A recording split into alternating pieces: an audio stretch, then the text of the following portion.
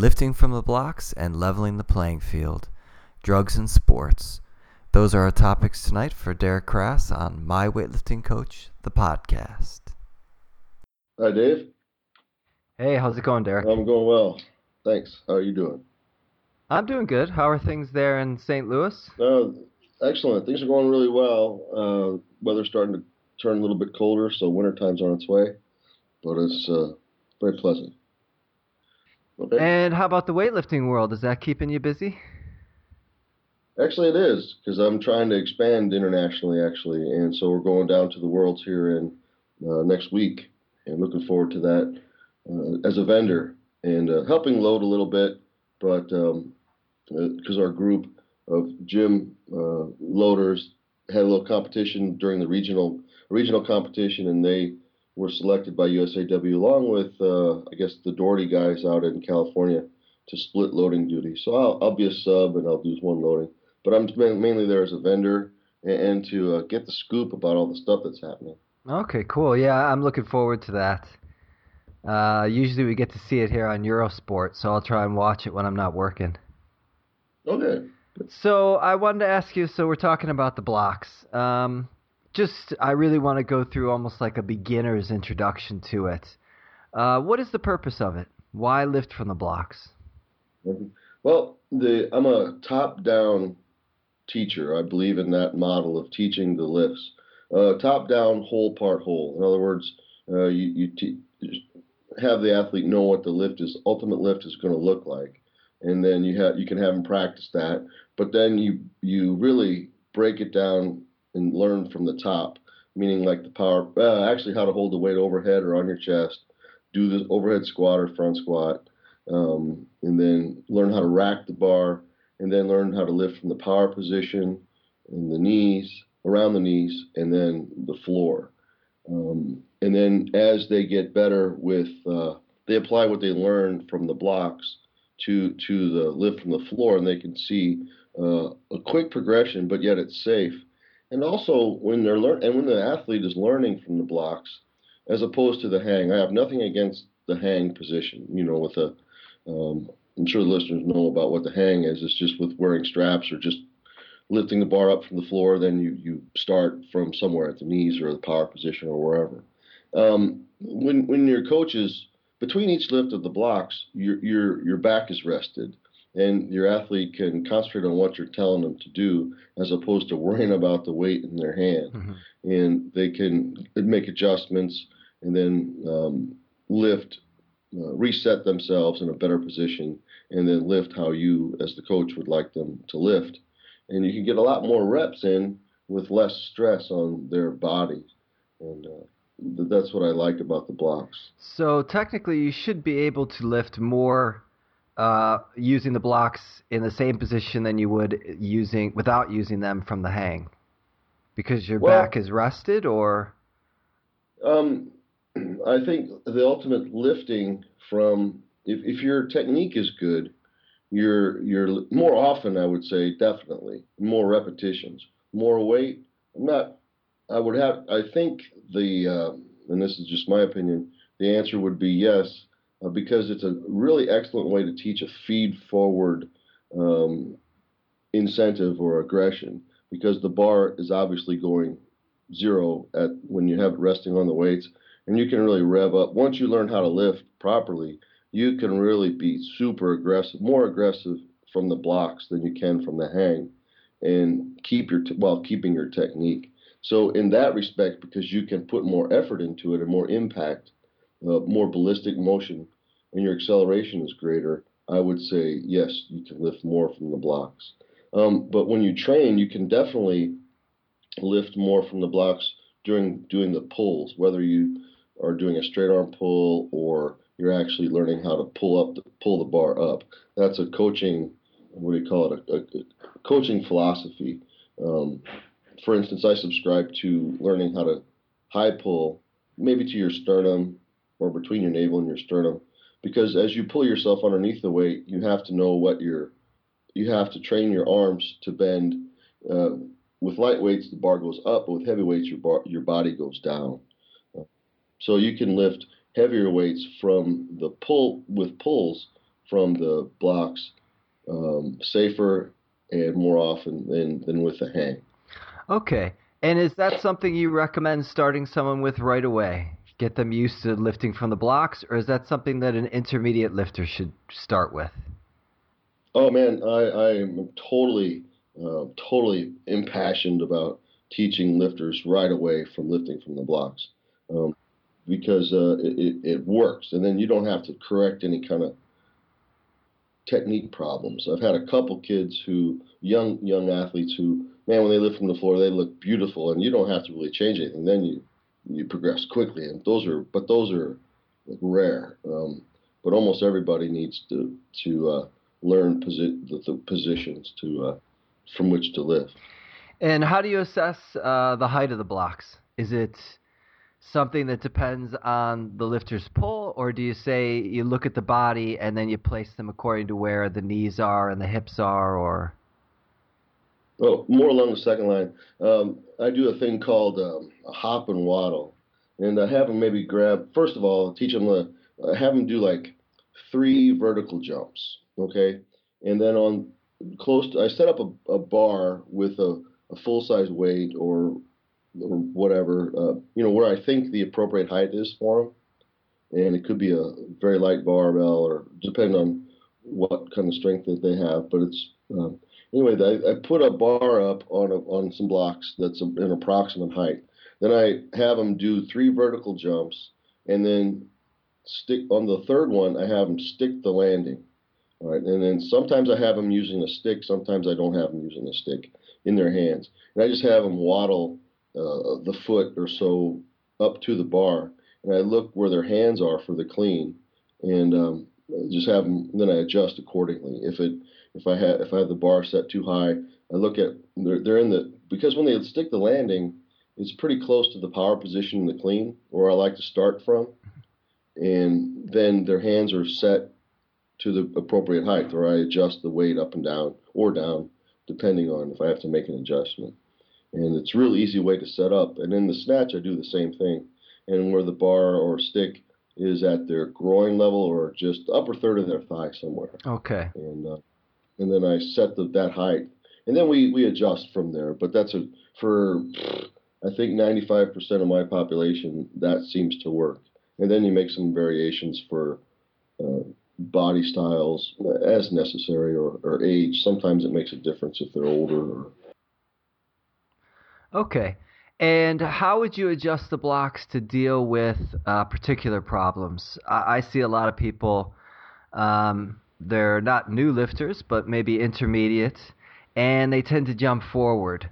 So I get them to start with the bar a little bit away from the shins. Then they tend to, in the pull, bring it in. As opposed to if it's touching the shins, they tend to want to push the bar away, and then they got to jump under. Is there something you can do with the blocks to correct that? Well, I agree totally with what your correction was. And so if you look at the bar path, almost, and there's a couple different bar paths that people subscribe to, but almost universally the bar either goes straight up or it comes back off the floor, like you just mentioned. So when you're lifting so when you're looking at the floor and you have a person set up and the bar's on the floor, you have a certain orientation of the barbell to your shoe, correct? Mm-hmm. And then, so when you lift from your knees or the knees, the barbell moves back anywhere from a centimeter to 2 centimeters, perhaps. And so you need to move when you learn to lift from your knees, from the blocks, then or close to it, you have to move in that appropriate amount, a centimeter or two, because that's where the bar moves back. So you make allowances for that. So you're teaching them to lift from where the bar would be off the floor. And when the bar is the power position, that's where the bar has moved back the furthest. So you have to. I use the term bury yourself. We look at when you're setting yourself up, your shoe is closer into the barbell relative to where it would be off the floor. And then where a lot of people make a mistake is with the bar, if they're learning to lift from the blocks from the power position, it's usually too low, or if they're lifting from their knees, they're their knees are flexed too much and they're sitting back on their heels in a very comfortable position. When the bar's at your knees or around the knees, you should really feel that in your low back, your buttocks, and your hamstrings. That's the load, the primary load there. Some people call that the posterior chain, I guess, if you will. And you should really feel that as opposed to a comfortable sitting down position. Okay, okay. And as you said earlier, that when you're lifting from the blocks, you're coming from a 0 point, so there's no stress until you become the actor on the bar. Is it so necessary then to use straps lifting from the blocks? I don't think it's necessary, but it certainly saves your hands. Hmm. I remember a story when Richie Shenko and I were training from the blocks in the training center back in the day. We thought we would just not use straps. And I don't know, we were cleaning 160, 170 from the blocks for multiple sets. And it's like, oh my God, the next day our hands hurt so bad. So Really? it's like, all right, straps are fine, because there's always the thing, well, my grip will get weak, blah, blah, blah. Uh-huh. But actually, I like cleaning from the with straps because it really works your shoulder flexibility, because you see a lot of people that have the side benefit of cleaning with the straps, and people lose their grip on the clean, or they get a fingertip grip. And I know there's some people that have anatomical problems that no matter what you do, other than disarticulate their shoulder, they're not going to be able to keep a full grip. But you really can increase your efficiency getting underneath the bar if you can keep a better grip on the bar for longer. And like as if you front squat and you have a full grip versus a fingertip grip, um, there's ways with like cleaning with the straps can help you get the flexibility. And we talked before the first time I interviewed you about your blocks, the DC blocks. Tell us a bit more about that. What makes them a different product or a special product? Okay, they're made out of recycled plastics here in the U.S. and each one is 2 inches tall by 15 and a half inches wide by 19 inches long, and they're interlocking. Each one weighs, I don't know if I mentioned it, but 5 kilos, and that point there about their weight is different from so many blocks because these are lightweight, they're very portable, they won't chip, crack, or rust because of what they're made out of, and they're made to be and they're inexpensive compared to what's on the market. I made them so that little lifters, light lifters, beginning kid lifters could move them, so that that could be their part of their warm up, general warm up, is get the blocks out and move them, and the coach doesn't have to have two big guys moving the big wooden blocks that are out there. The knock against a lot of blocks training is because it's so heavy they've typically been so heavy to move around, or that it's kind of the compliance is less, because like, oh Christ, now I have to get these blocks out, and can I do it, or do I need a training partner, blah blah blah. And then you have to have, from a gym owner standpoint or a coach standpoint, you have to have kind of a dedicated space, and that space is a premium a lot of times. So these things, you can stack them up as high as you can reach, and the footprint is very small. Now I wanted to switch the subject from lifting from the blocks to something that's been in the news recently.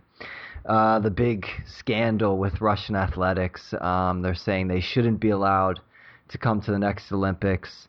Not only were athletes doping, but the trainers were involved. Maybe the political structure was involved. How big do you think this is overall? I mean, we've seen it in cycling and certain sports, definitely. Weightlifting has to be one of them we've seen in the past, and is also continuing today. How big of a problem do you think it is? Do you think that that's what we're seeing with the Russian report is really just the tip of the iceberg? Oh yeah, it's huge. A question for you: I've heard from hearsay, is not only Russia, but is also Bulgaria and Germany involved in this? I haven't heard. I heard that they said there were going to be some other countries that were going to be Okay, mentioned. I know that Turkey, within the last few years, has had problems and had to clean themselves up. But I don't know specifically what's going to come. okay. So I'll just talk about the Russians because that seems to be the one that's getting the actual press. Because I read about that too, and I think it's huge, and I actually, unfortunately for the athletes and the unwilling or unwitting participants, that's too bad for them. But I'm so happy that they're getting that WADA's doing something because about this program problem because it's so the joke has always been the scuttlebutt's been that the more English you speak, the more weaker you are because WADA or USADA or Great Britain or whomever Australia their drug those uh, the anti-doping association are doing their job and the athletes okay they're getting caught for pot or street drugs or something like that okay I wish that would stop but the steroid thing is huge and it's just disheartening to see um, the the anabolics being still used in so many countries. So I hope they hit them hard, and and sort of the cynic in me says, well, they must not have. My first thought was, well, they must not have paid Ion enough, because there's scuttlebutt about, if you pay Ion enough, then you get what you want. Um, but that's maybe I'll be on his bad side now for saying that because the popularity of your program. But if I have to answer for that, that'd be great. Um, I just look really forward to it, to seeing what happens, and I hope they follow through and it's not just a penalty and they can come back and just do the same thing overall. And should people that took second, third place, should they, reorder the medals? Or is that too much to ask? Oh boy, you mean from like previous Yeah, competitions? yeah. Oh boy. I guess if I was sitting in fourth place, I would be saying, yeah, yeah, yeah. But man, I think just cut and run. I kind of that's my philosophy on a lot of things. Is if maybe in the recent competition, if they can prove that there's dirty samples, yes. But I wouldn't go back to 1980 whatever. Uh-huh. Uh, kind of that's ridiculous. And the athletes because I don't know how can you tell if unless they have the fourth place guy sample or woman sample, how do you know? That's true. That's why I wouldn't really. If you can prove that the fourth place guy who now gets third has a clean sample, then by all means, in the last I don't know X couple years here, but I wouldn't go back and just automatically give the fourth place guy because with the breakup of the Soviet Union and the Eastern Bloc, who's to say that those guys are clean? And okay, but as you said, going forward, not thinking about the past, what needs to happen? I mean, who's gonna? How can we have better oversight? How can we get rid of this problem? Well, I think if WADA is allowed to do their job and then they can really test who they're supposed to test and have access to the athletes on an equal basis, that's just a big, gigantic problem. And the governments of China and I'm sure oh boy, the governments of different countries are uh, are part and parcel to this because they want their system to be uh, show that it's better. Now, I will give the countries credit because they have a systematic training program. So I'm not saying that I'm in no way saying that anabolics are the secret to success because you could take anybody then and just give them anabolics and everybody would be world champion or, dogfight to the top. But so what they do is have a systematic training program and selection process. So I have to give them kudos for having that in place.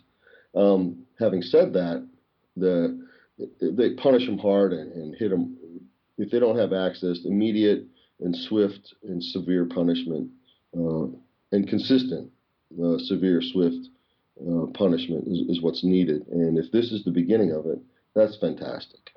Yeah, I have to say, I mean, I was happy to see it. It's not a nice thing, but this is what sport is all about. It's about what you can do with your body and your abilities. And when you start adding anabolic steroids and human growth hormone, you're throwing all the whole idea of sport away from me.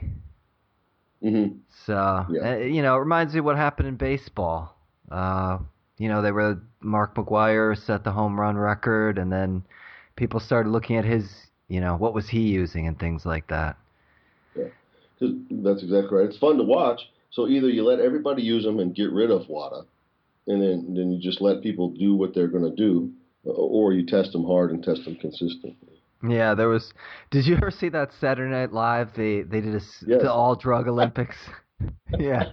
Yeah, that was fantastic. That was pretty close to when that was during my lifting time, I think, in the 80s or late 70s or something. It was fabulous. Yeah, and I just saw a repeat of it maybe 3 or 4 months ago. It was great. Yeah, yeah, that cracked me up. Yeah. All right, Derek. So the future for you is you're focused on getting there for the worlds. Yeah, yeah. Hope to distribute these things. I'm all over the UK, United States, and hope to get more in Australia and in more Europe. So we'll see if we can see what countries are interested. I know I've had some interest from Italy and Germany. So we'll see if we can get a distributor for Europe and ship a bunch over and get all over the place in your neck of the woods. Yeah, yeah. Because like I said, I mean, they were interested in it. And hearing you talk about the ability to move them easily, the ability to stack them, that's really important as well. Because you just get, our gym is not the biggest, so space is a premium. Mm-hmm. All right, so good luck with all that. And after the Worlds, maybe in a month from now, we'll get you back to talk about some other topics. Sounds good, Dave. Okay, Derek. Train well. Thanks, you too.